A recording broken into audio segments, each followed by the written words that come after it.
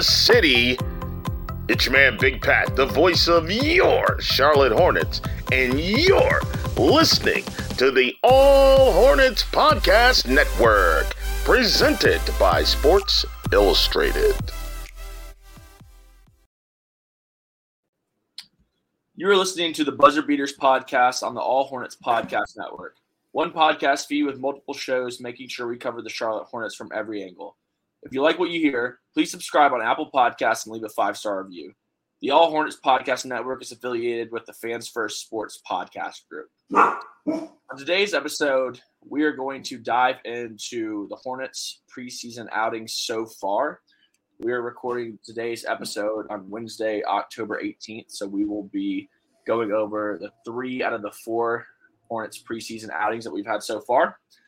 Afterwards, we will be diving into an article on SportsIllustrated.com written by Chris Mannix, where he previewed the NBA Southeast Division, gave his predictions, and what's really stood out to a lot of people is he had a little bit of a tidbit and a blurb on LaMelo Ball that isn't sitting right with a lot of the fan base. We'll tell you what he said. Give our thoughts, give our reactions on that. But without further ado, I am your host for today's episode, Atticus Ferguson.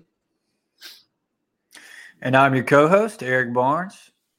Eric, I wasn't sure if you were awake there, but dude, I got a barking dog right now, hoping that it's not messing with the audio. So I'm trying to quiet her down a little bit, and now it's affecting my performance on the podcast. So that's never good. But yeah, I'm your co-host, Eric Barnes. It's a pleasure to join you today. Yeah, well, Eric, last week I threw you under the bus when I got distracted. This week you're throwing the dog under the bus. I also have a dog running around here. I've got the door cracked open, so we may get even and maybe have my dog jumping around here in a little bit. But, yeah, man, how have you been since we last talked? It wasn't long ago. We've got some more Hornets basketball. At the time of recording, we're 7 days away from the regular season. So, you know, it's a little chilly outside. It's not Christmas. It's not Christmas Eve. It's just, you know, NBA regular season tip-off. That's what's in the air. Eric, how are we feeling? It's right around the corner, man. And I'm stoked about it, dude. This preseason basketball – I've got some fantasy basketball leagues I'm getting ready to join right now. I'm super excited about that. I've been playing NBA 2K a ton, bro. I'm honestly way too addicted to that game. I've got too many other responsibilities in my life to play as much of that game as I do, but, you know, we still find a way. This past weekend, went to a wedding in Massachusetts, flew up there Friday evening, didn't get there till midnight, didn't get to the place till 3 a.m., went to the wedding that next day.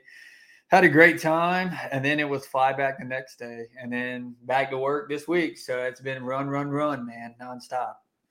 Yeah, I think I saw you actually on a Snapchat story of a mutual friend of ours, and I won't get into it. All I'll say is I can confirm the fact that Eric did have a good time at this wedding from what I saw. Per reports. That's not per Shams or Woj, but that's just per my sources on the ground. So take that. That's per Atticus Ferg. Live report from Atticus Ferg.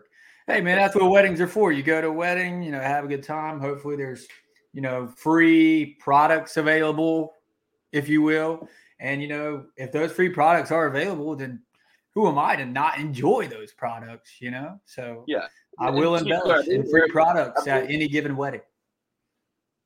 Yeah, I believe Eric's talking about adult beverages. He says products and keeps it vague. Yeah. It's a little concerning. For the audience, I think we're talking about adult beverages, I believe. Hey, this is a PG-rated podcast, at least for the first few minutes. It could change throughout. You never know. Right. Well, enough about us, as they say, Eric. The Charlotte Hornets have played 3 out of their 4 preseason contests, again, at the time of the recording. By the time you've heard this, they will have played all 4. The Charlotte Hornets won their most recent preseason outing, snapping, I believe it was a 10-game losing skid in the preseason. Eric, how are we feeling about the Hornets 3 games into the 4-game preseason? What are your thoughts? How are you feeling? Let me hear it.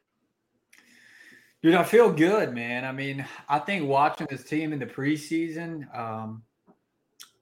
it is a preseason. You don't want to take too much away from it, but it's very promising. I mean, LaMelo has looked really good. Brandon Miller looks like he fits right in, you know, no problem. Do we know what his ceiling is going to be at this point? Obviously not, but I have no doubt in my mind he's going to be a very competent NBA player from these preseason games. So, you know, that's great to see, and especially you want to see that after your franchise invests a second overall pick into him. But more than anything, I think it's really been LaMelo's finishing that has really got me excited. As much as we love LaMelo Ball around here, I mean, he does have areas of his game where he could improve. And one of them was a lot of times when he would attack the rim, it would almost be too finesse or something like that. And, when he would attack the rim, I got my dog going crazy again. Harley, give it a rest. But anyway, man, I love what I've seen. I mean, he's attacking the rim. He's going up strong. In the past, it seems like when he would attack the rim, he would try to do some, kind of fancy move, which was really cool. But the reality was those attempts just weren't being finished at a very efficient rate. So to see him in this preseason going a lot stronger to the rim, if he can keep that up throughout the season and make that a consistent thing in his game, I think that unlocks a whole new level of what LaMelo Ball can be, in his NBA career and ultimately what his ceiling may look like. Yeah, like you said, he has those really creative finishes at the rim. And when they go in, it's spectacular. It's very visually appealing. No but doubt. That's been the knock on him is he hasn't finished those at a high enough clip. And he does. You hit it on the head. I mean, I think that's really one of the biggest takeaways for the Hornets so far in the preseason is that LaMelo, he's attacking the rim. He's doing it confidently. He's knocking down shots. I do wonder. I'm sure people will speculate, and LaMelo is not necessarily one to give a ton at the microphone, so I'm sure he won't really give us much of an answer. But I do wonder at the back of his mind if some of the confidence attacking the rim it comes from the fact that he's got these ankle braces on. Is he subconsciously or consciously less worried about getting injured? Was this just something that he consciously wanted to add to his game going into year 4 anyways?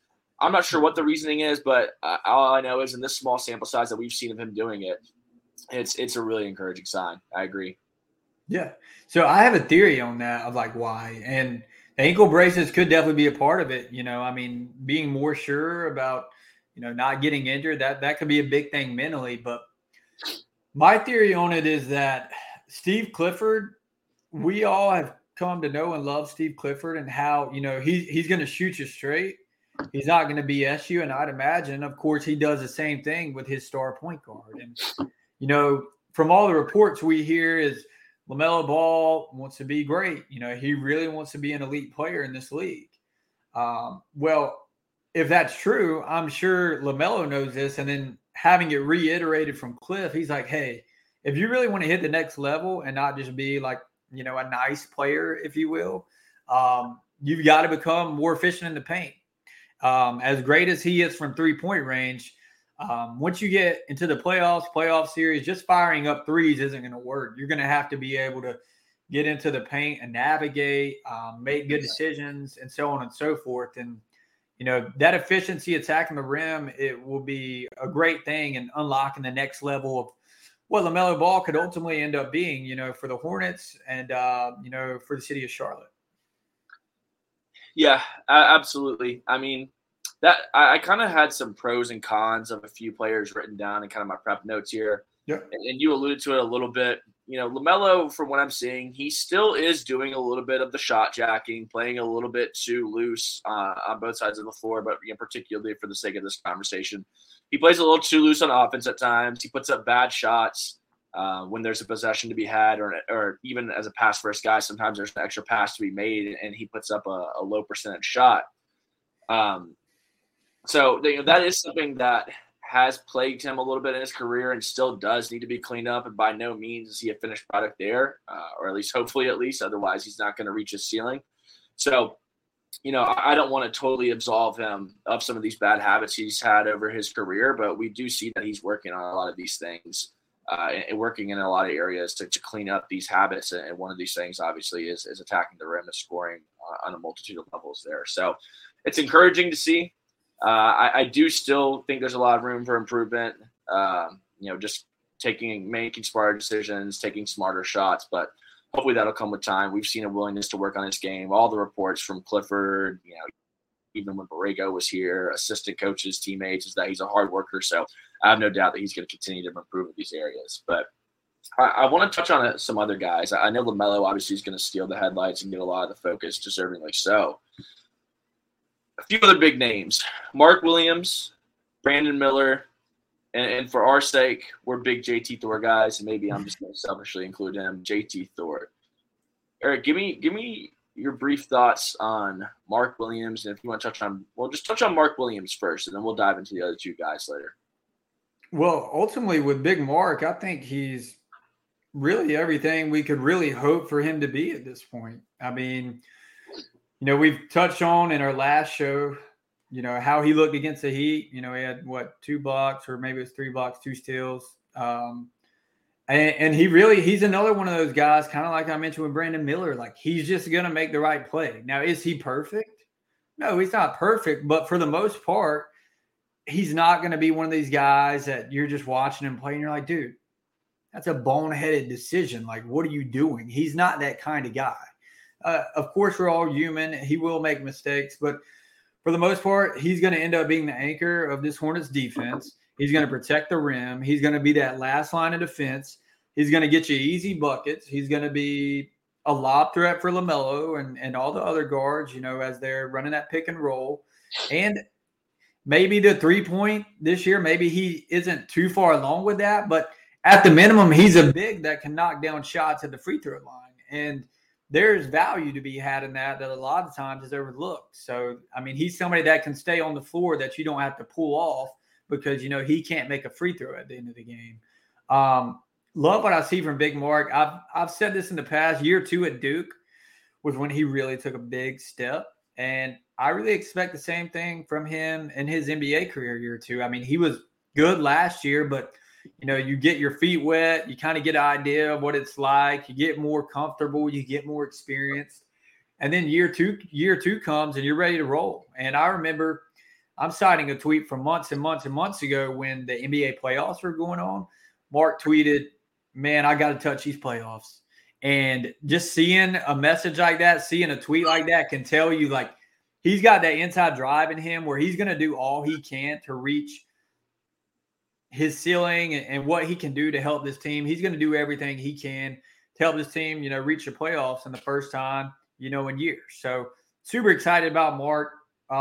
There's really not many negatives to go over. I mean, the lateral quickness, it's really not a huge issue. Obviously, I mean, he's 7'2". Like, what are you going to do?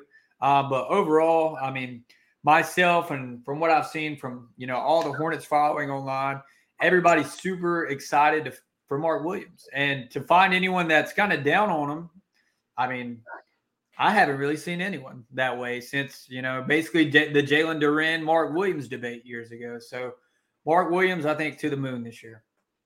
Yeah, I mean, I'm not going to touch on that too much more because I think you hit it on the head there. I mean, he's, like we said in the last episode, we used to pray for times like this. This is what we've been begging for as Hornets fans for so long. I mean, he's a legitimate two-way paint threat.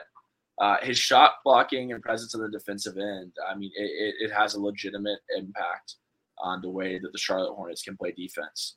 And he can also, I mean, he can step outside and play defense too. I mean, to Nick Richards' credit, him and Nick Richards both. I was listening to, or rather, I was actually reading a transcription of Steve Clifford's most recent appearance on the Hoops Hype podcast.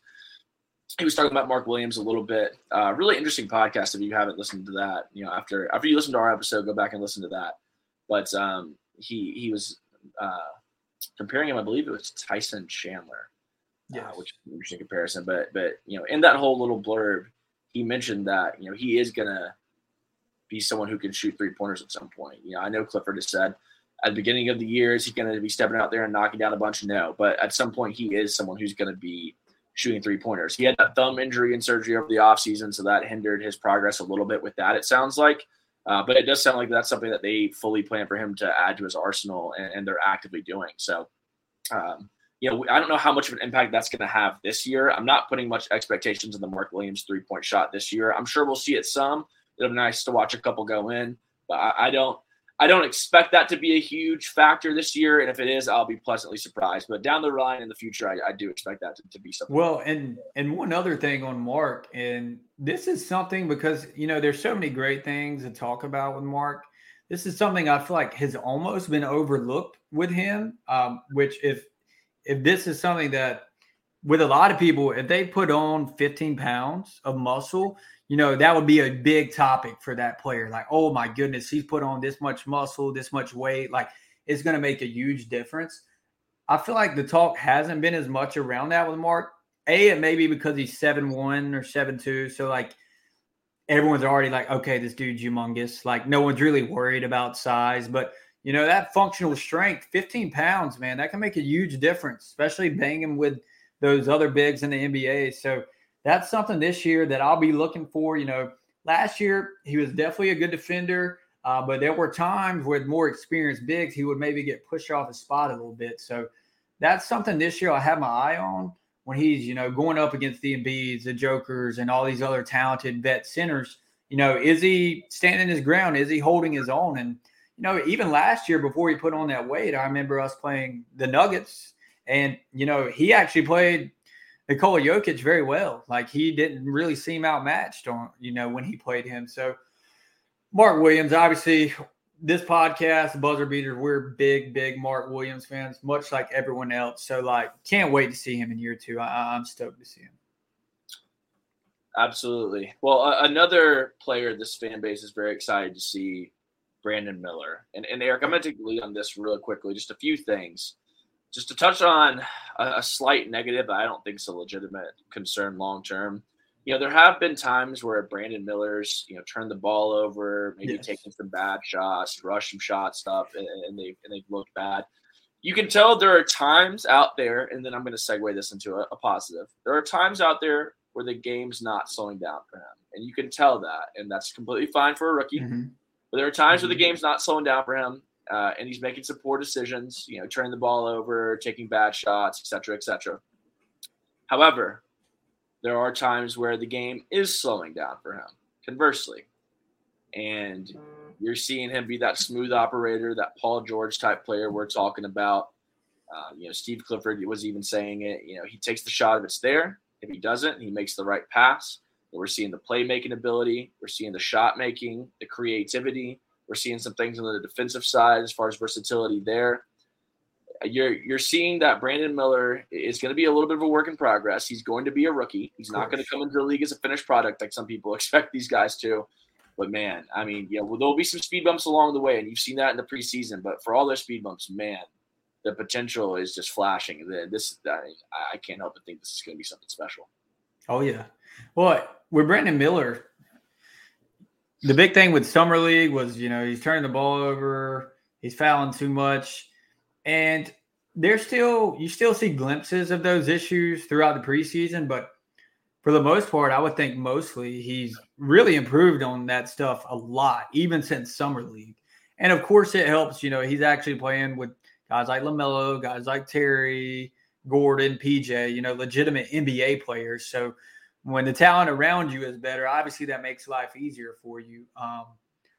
But yeah, I mean, I think Clifford hit the nail on the head, like what you referenced. And he also said he's kind of a throwback player.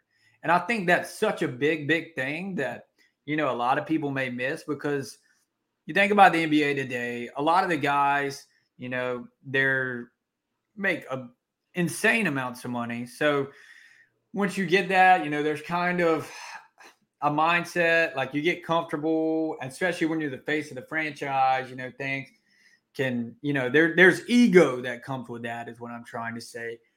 Brandon obviously has a lot to prove still, so he hasn't hit that point, but it just seems that he's just all about the team. He wants to make the right play for the team.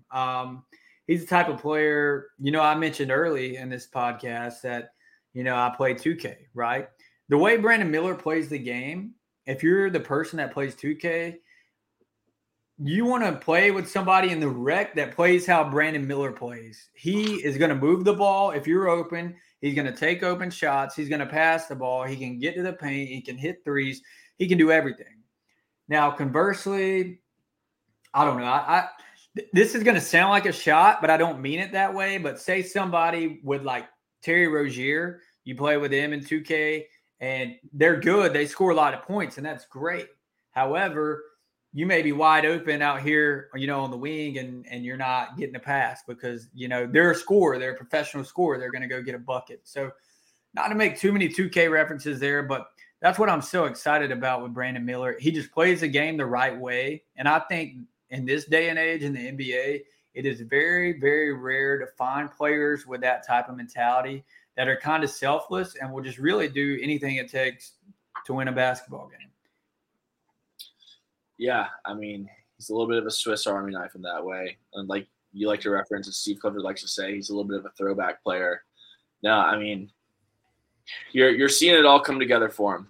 And, again, I really just think the biggest thing is at times the game's going to have to slow down for him, and at times it won't. And at times there's going to be those bumps in the road, and there's going to be some mistakes. But, I mean, everything you just mentioned, you're seeing it. This is what we had all envisioned and hoped for when the Hornets selected Brandon Miller at number 2. And you're seeing it come together, and we're just going to have to be patient for some of this kind of the rocky times where he's making some rookie mistakes. But, I do anticipate him getting some elevated roles, elevated playing time as maybe like Gordon Hayward misses time, which we know he's going to some extent, even though on the last podcast I predicted he'd have a relatively healthy season. That's still not playing every single game. He's already missed some time in the preseason. So with that will be some opportunities with the uncertainty of the Miles Bridges situation. Is that suspension going to be extended? Is something going to happen there? That could potentially lay out some more opportunities for playing time for different guys. So, I know Rod Boone of the Charlotte Observer had an article. He did a mailbag that came out this morning. And I know he mentioned that there's no chance Brandon Miller is going to start right away. It's going to be a slow thing there. And then his role could elevate kind of as the season goes. Just piggybacking off that, I do think that's going to happen maybe a little quicker than we anticipate, just because I'm sure there will be some guys in this time. And I'm obviously not reporting this or saying this for a fact, but I would have to guess the Miles Bridges situation is going to change. I'm sure the circumstances will change from how they are now, to the point where he's supposed to play. So, or some point this season, I'm sure some additional Miles Bridges suspension or missed time could come into play. Well, even say, for the sake of this argument, obviously we have no idea what's going to come from that. But let's just say the first 10 games, right? Miles Bridges obviously isn't playing. Gordon Hayward, they give him a rest game, or, he gets a little banged up, like he just tweaks, whatever it may be. Brandon Miller is going into the starting lineup. I mean, who else is it going to be? The only other person that I would say maybe would be Cody Martin, but what did we just talk about with Brandon Miller? The way he plays the game is a throwback. He does, he plays the right way. He can knock down shots. He's your number 2 overall pick. If Bridges isn't available, if Gordon Hayward isn't available, whether it's injury or whatever it may be, Brandon Miller's starting. And I think from everything we've heard out of the Hornets camp, I would say, obviously I don't think he's starting from the get-go, but I think he's going to get 25-ish minutes a game from the jump. So I think we're going to get, a good serving of Brandon Miller from the get-go, which is great news because I know a lot of fans, especially when you have a high draft pick, you don't want to wait. I know if there was a situation where Brandon Miller was playing 10, 15 minutes a game, it's going to be a problem online. Right or wrong, I mean, it's always going to be a problem. That's just how it goes. But yeah, overall excited for Brandon. I will say the jump shooting hasn't been what you would want it to be in the preseason. I don't worry too much about that. I mean, really, because that's his calling card is shooting. Maybe it's just, first time in the NBA, kind of maybe a little bit of nerves he's got going on. But ultimately, I expect that to come around. I mean, he was just too good of a shooter at Alabama for – that not to come around. So if he's struggling with anything, I want it to be that, not attacking the rim or handling the ball or anything like that. Yeah. My last thing on Brandon Miller so far in the preseason is kind of like I was talking about earlier with him, turning the ball over and taking some bad shots. Really just when the game's not slowing down for you in general, you're kind of just out of rhythm. And that affects multiple things, such as your confidence. I'm not saying Brandon Miller isn't playing with confidence, But, that could impact, if your confidence isn't where it needs to be, that could impact the jump shooting a little bit. So it'll all just come with time once he gets in a rhythm and gets a little bit more comfort with the NBA game. But, yeah, I mean, his calling card, you said it perfectly. His calling card shooting. If he's struggling with this shot a little bit, I'm not worried. That's not something that the Hornets are going to have to reinvent. That's just something that's going to come with him getting comfortable at playing at the next level. But no doubt. That being said, I mean, the last player I really want to touch on for a second here, and when we're done with this, if there's anyone else you want to touch on or anything in general, Eric, feel free. It's JT Thor. I'll lead on this again just because I got a couple quick thoughts. Yeah. JT Thor definitely has not been defending at the level in which we've seen him be capable of doing. I don't know if it's certainly not ideal. I don't know how big of a concern it is because we've seen him be capable of being an effective NBA defender. So, it's something to monitor as we go, but I have no doubt that JT Thor and Steve Clifford are going to get working on that. But that's something to keep an eye on. Positives. The reports of JT Thor's jump shot are substantiated. That's a real thing, Eric. That jump shot's looking great. I mean, he's really got a chance to be a really, really impressive 3-and-D player in this league for a long time. And not only that, but, with that 3-point shot being effective, now guys are closing out on him harder. And you're seeing him, drive in the paint and take it to the rim, take a mid-range shot. Or, at that point, someone else may close out on him and he's making the right pass. You're noticing that. And I also remember reading another article from Rod Boone at the Charlotte Observer talking to JT Thor, and he was explaining just that is one of his goals is, to be able to make those shots, but also, that opens up a lot more on the offense, the offensive end for him is because then, again, just like I said, guys are closing out. He has other options that we can do. That opens up, got things for other guys on the floor where he can make the right play there. It's kind of similar to the Brandon Miller thing a little bit. It's funny you say that because that's exactly what I was going to say. Yeah. No, I mean, that's just kind of my quick thoughts there. You have anything to add on JT Thor? Yeah, I mean, and that's really what I was going to lead with. It's very similar to Brandon Miller. If he's struggling with anything, you want him to be struggling with what's considered his strength because, over a larger sample size, that's really going to come together. You're not really worried about that. What you're looking for flashes, especially in these preseason games from especially these young guys, you want to see improvement on things that they haven't been so great at in the past. So seeing the jump shot fall for JT Thor is very promising. I think defensively, big picture, he's going to be fine. Obviously, he's had some mishaps in preseason. But, again, it's another one of those things. When JT Thor goes in there, a lot of times he's playing with second, even sometimes third unit guys. So, when you're playing around guys that don't match the talent or skill level of your starters, ultimately that affects, how much responsibility and how much pressure is put on you as, someone that's deemed as, one of the better players on the floor. So, JT Thor, I mean, for him this year, I think a productive year. If he can carve out 15, 20 minutes a game, just, take an open shot when he hits it and hit it, say, at a 34-5% rate and play good defense. I mean, he's a nice player to have on your bench. A long player can hit shots and play defense. I mean, he's always had the length. He's always had a beautiful shot. It's just about getting more comfortable, getting less mechanical with the shot and just letting it fly a little bit. At least that's been my kind of read on it with JT Thor. And he's insanely young. He's so young. I know when he was drafted, he was still 18. So I don't have it in front of me right now, but I want to say he can't be a day over 20 years old. Well, not a day, but he can't be. I really don't think he's of legal drinking age at this point. Yeah, no, I mean, with JT, and this is kind of my finishing thoughts on it, and you may have something else to add on top of this after, which is fine. I don't look at him to be an every night big time contributor as far as points scored on the game and game out basis.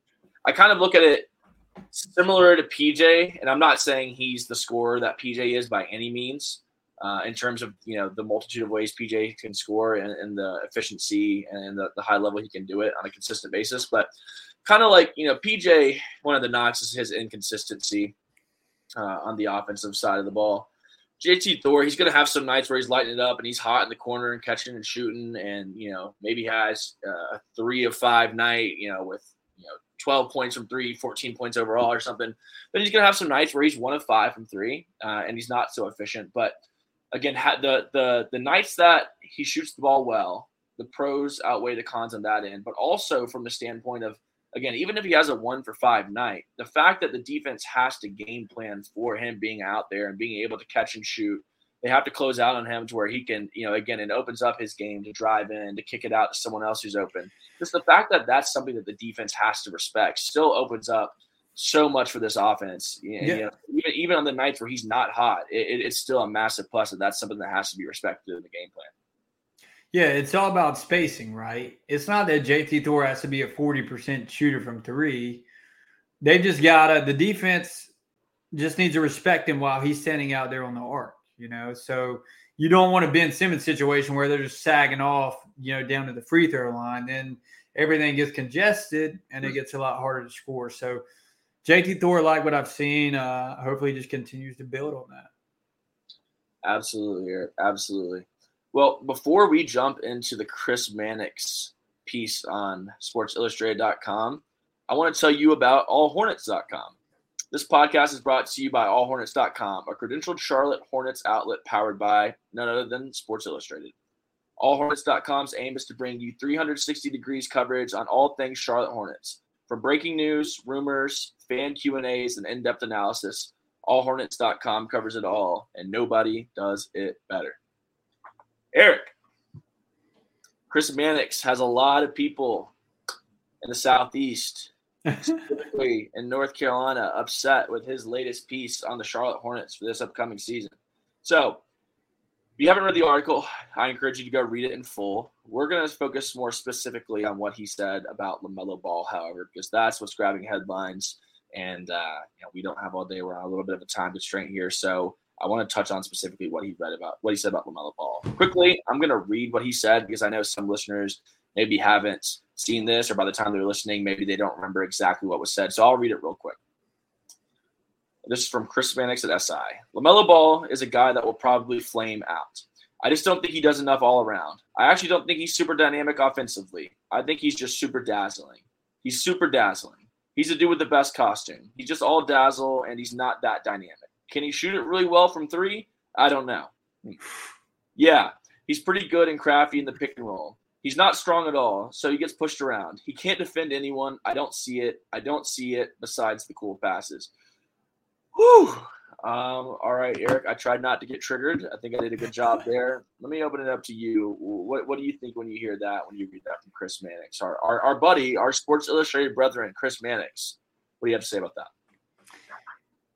There were certain spots in there where if it's less of kind of like a hot take type of approach to how he said it and more of like a objective basketball conversation, he has some points in there. It's just the way he said it just felt so like, he's not good. And where it really shows that is where he says, can he shoot? I don't know. That just tells you he's trying to troll. Like, he's just trying to get a reaction out of people because he can obviously shoot the 3, which, funny enough, that was a big, like, can he shoot coming out of the draft? But it turns out he's one of the best shooters, especially deep shooters in the league. He can obviously shoot. And in the NBA, what's the biggest skill you would need in today's NBA? Me personally, I would say shooting the 3. Does LaMelo have a lot to work on? Absolutely, but so does every other, third year, 21-year-old, 22-year-old in the league. I mean, the reality is that most NBA players aren't going to hit their prime until 25, 26, 27. So to say these things about a LaMelo Ball who can't even get a rental car after flying on an airport is just ridiculous.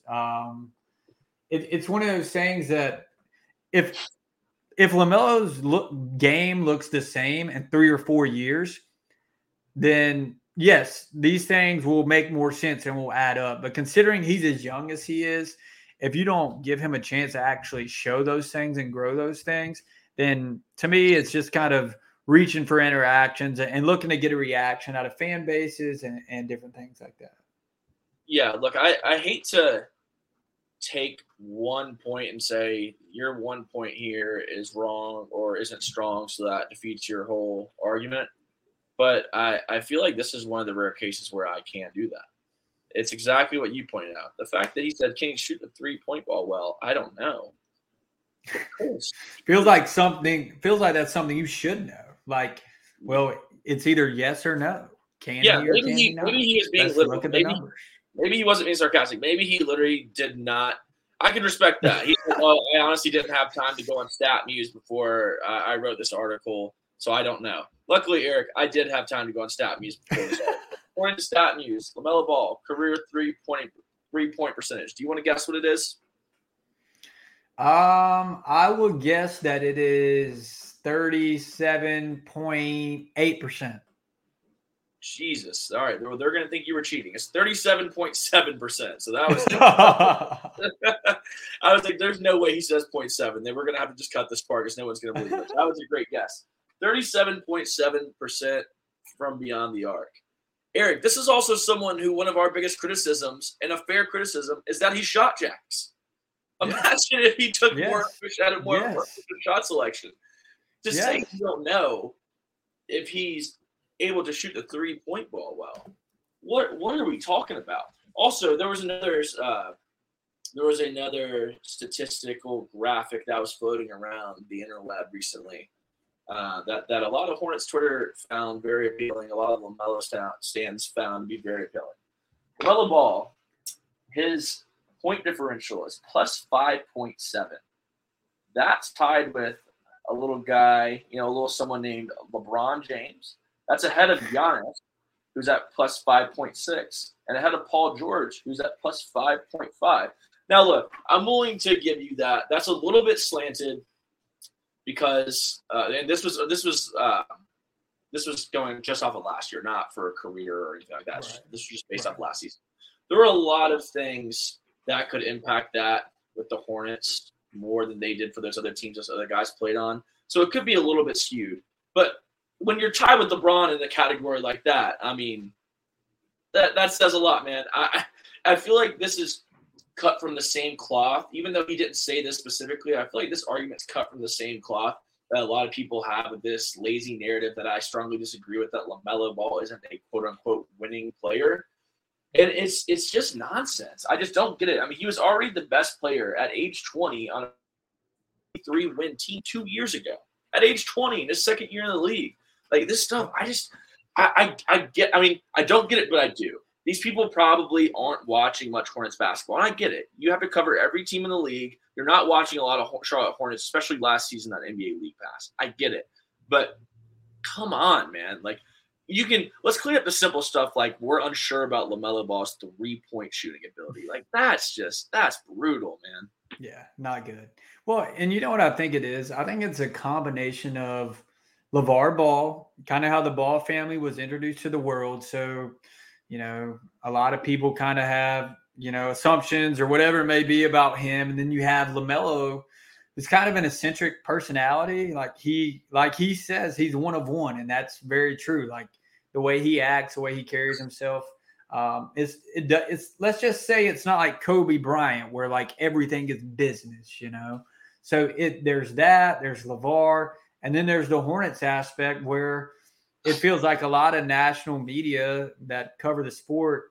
I mean, anytime we talked about this before, you bring up the Hornets, and there's just seems like they kind of laugh and then move on. So, and have the Hornets deserved that over the years? I mean, sure, but they're just more to this story and LaMelo than as simple as, well, I mean, he shoots threes, he makes flashy passes, but doesn't do anything else. Now, I will say Chris is right about, look, he's got to get better defensively and different things like that.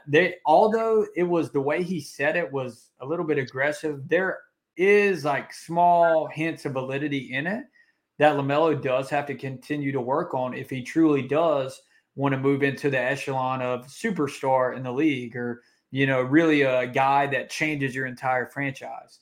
But look, he's going to be 22 years old this season. He's still incredibly young for the NBA. The team around him is really just starting to add talent around him and pieces that fit together. So to me, I've been excited for Hornets basketball the last few years, but this is the first year where I've really been like, okay, we've got, our center. We've got to do it all wing. We've got a point guard. We've got some vets. We've got, some core pieces that can help everywhere like PJ. This is the first year where I really think the Hornets need to make the playoffs, where it's something that I kind of expect if LaMelo really does want to move into that superstar territory, right? So to me, I'm just holding out all these criticisms with LaMelo that, some of them maybe I kind of share with Chris, but he's just too young to legitimately ridicule him in that way. Like, you've got to give him a runway. You've got to give him time. If he doesn't show improvement, then sure, maybe some of that stuff's true. But at this point, he's too young, and he hasn't played on good enough teams for those to just be the verdict on LaMelo Ball. Yeah, no, I mean, I had it in my notes here too. Like, he does make some valid points with defense, and I know we touched on it earlier. LaMelo defensively has done some really nice things in preseason, but hey, I don't think I definitely think you can say the jury's still out. I don't think we're ready to crown LaMelo Ball as a plus defensive player yet after 3 preseason games where he's shown flashes. Like, that's a fair and perfectly fine criticism if you want to levy that against LaMelo, but to almost insinuate, and this is how I took it at least, almost insinuate that he can't become one. Right. Just, I mean, lack of a better term, and to be nice, premature. That's just, I don't agree with casting him off that early when he has a coach who's, kind of known to be a point guard whisperer, a defensive first guy, and LaMelo, a guy who everyone touts his work ethic. And even in the past has shown, a willingness to play on defense, albeit, while having some bad habits, developing some bad tendencies on that side of the floor. I don't know. This just, that part definitely rubbed me the wrong way. LaMelo's not a finished product. There's plenty he's got to get better on. He's got to take, he's got to get more efficient shots up. The shot jacking's a problem. The defense, isn't a finished product yet, but. Yeah, I don't know. I feel like I'm kind of talking in circles at this point. I can't remember if there's anything else I really wanted to bring up about that, but that was really my biggest takeaway on it. I think you nailed it on the head with everything you said there. It's just, that was a lot, and I like what you said too. Circling back to it now, I think about it about LaMelo. He hasn't played on the greatest of teams, and the one team, the best team he was on, the 43-win team, he was an all-star. One time he was on a good team. And that was a team without what a lot of people considered a legitimate starting NBA center. Now you have Mark, you have a Nick Richards who has continually got better since he's been in Charlotte. So, look, man, this year, all the pieces that LaMelo has this year, he has never had this much talent on his team before in the NBA. So it's going to be exciting to watch, man. And we're close, man. We're what? Today's I don't even know what date it is. The 18th, 19th. Today's the 18th. The season starts the 24th. So we're about a week away, man. Before all this is, we're not talking about it. It becomes so, coming to a TV screen near you soon, or, that's a totally different conversation. But Hornets basketball is coming back soon, and we should all be thrilled about it. Yeah, and just to clarify, the 18th now, the 25th is a week from now. That'll be Hornets opening night there. Don't set your DVRs to the 24th, like Eric said. Otherwise, you're gonna be watching like whatever's on Valley, like one of those fishing shows or something they have on to fill airtime. Right. Unless you're into that, do that too. I think the NBA season starts the 24th. The Hornets play the 25th. Obviously. Yeah. That's what it is. Definitely. All right. Well, Eric, that's about all I've got today. One more, spur of the moment thing I do want to point out. The Hornets have that open roster spot. And Rod Boone was discussing that in his mailbag this morning that I was reading. And, he was saying once guys are cut, the Hornets may look to add somebody, but Mitch Kupchak typically likes to have an open roster spot for roster flexibility. something I've seen thrown out there and that I'm a fan of. And if they want to wait to see who all is cut to see, what their pick of the litter is, that's fine. Someone I'd be very much in favor of bringing back, and I apologize for just throwing this on you last minute, but it just kind of popped in my head. Bismack Biyombo. Bismack Biyombo is someone that, he really took LaMelo under his wing, LaMelo's rookie season. They both got along really well. The Hornets put out those real access videos where they give you kind of behind-the-scenes look on the team. They'd always be goofing around. There's that one video of Biz and LaMelo chasing each other. They got along really well. I mean, I think it's always a good move to have a good locker room guy, a vet, someone who's just a great person on and off the court like Bismack Biyombo. Wouldn't hurt the Hornets to have one of those. Just kind of leave that at that. But also, not that it's a total pander move to LaMelo, but anytime you can kind of pander to your superstar a little bit, especially when you're in a small market, probably want to take the chance to do that. So I'm going to try to further the bring back the biz movement. Eric, what do you think? Look, man, I wouldn't be opposed to having Bismack Biyombo on the roster, but my thing is you have Mark now, you have Nick. In theory, unless you have injuries, you won't really need him on the court. There is part of me that thinks the LaMelo Bismack thing was overstated, but that's kind of just a theory. I have nothing to back that up. But my theory is that clip, everyone saw that clip, and then it kind of took on a life of its own on X and Twitter, and it kind of just snowballed, and everyone's like, LaMelo loves Bismack, and, that may be the case. And as far as the 15th roster spot, look, I'm ready to go. Now, do I think he's a huge difference maker? Do I think he's any more of a vet leader than what a Gordon Hayward is or even a Terry Rozier? I mean, sure, he has a different dynamic, but I don't think he's this veteran leader a lot of people, a lot of Hornets fans that are dying to get in the building, say, a Jimmy Butler. And now, obviously, that's kind of the height of it. But long story short, would I like to have Bismack? Yeah, sure. Am I going to be mad if they don't sign Bismack and he's a free agent and he signs with another NBA team? No, I don't think it's going to be that big of a difference. I don't think it's a real big needle mover, and that's just kind of where I'm at on it. Yeah, certainly not going to be losing sleep about it one way or another, but I think it would be a nice piece for the Hornets to add for that 15th on the bench there. And to your point, if it's your last roster spot, I mean, that's a good guy to have on your roster. So, I mean, would definitely love to have him, in that role. Yeah, I mean, it kind of, and I know we have to go here soon, but, that Austin Rivers spiel he had about surrounding LaMelo Ball around, the right type of people and good people. Yeah. I hate to give Austin Rivers any credit, as someone who loves to hate on Duke guys. But, it kind of goes back to that. You get Bismack Biyombo, who's a good leader on the court and a phenomenal person, a good influence. If they're, I know a lot of Hornets fans probably don't want to think about him playing significant minutes on the court, but if there is an injury to a Nick Richards or a foul trouble situation, Bismack can be serviceable in small moments when you need to insert him. He can play NBA basketball. So, if as far as 15th man on the bench goes, production-wise, I get it. You could do worse than Bismack Biyombo. I know some people are going to hate me for that, but you could do worse. But that's obviously not the main reason why I'm advocating for the Hornets to bring him on the roster again. You mean you don't want to sign LiAngelo Ball to the 15th roster spot, Atticus? Well, if it's between him or Biz, let me sleep on it. that can be pandering to your superstar LaMelo. No. Well, I think that's what they're already doing by having him in Greensboro, but that's another conversation for another day. Eric, no doubt. Appreciate the time today, man. This was fun. I look forward to doing it next week. Geez, next time you hear our beautiful voices, Eric, the Hornets will have played real, meaningful NBA basketball games. It almost brings a tear to my eye. If we stay on longer, I'm going to get choked up. So I'm gonna let us end on that. But yeah, appreciate everyone listening today. As always, if you have not already, please go follow us on the app formerly known as Twitter, currently known as X, at _Hornets_pod. Give us a follow there. We would greatly appreciate that. And we might even follow back, depending on if we're in a good mood. Eric, thanks again. Talk to you later. Yep. We'll see you next time.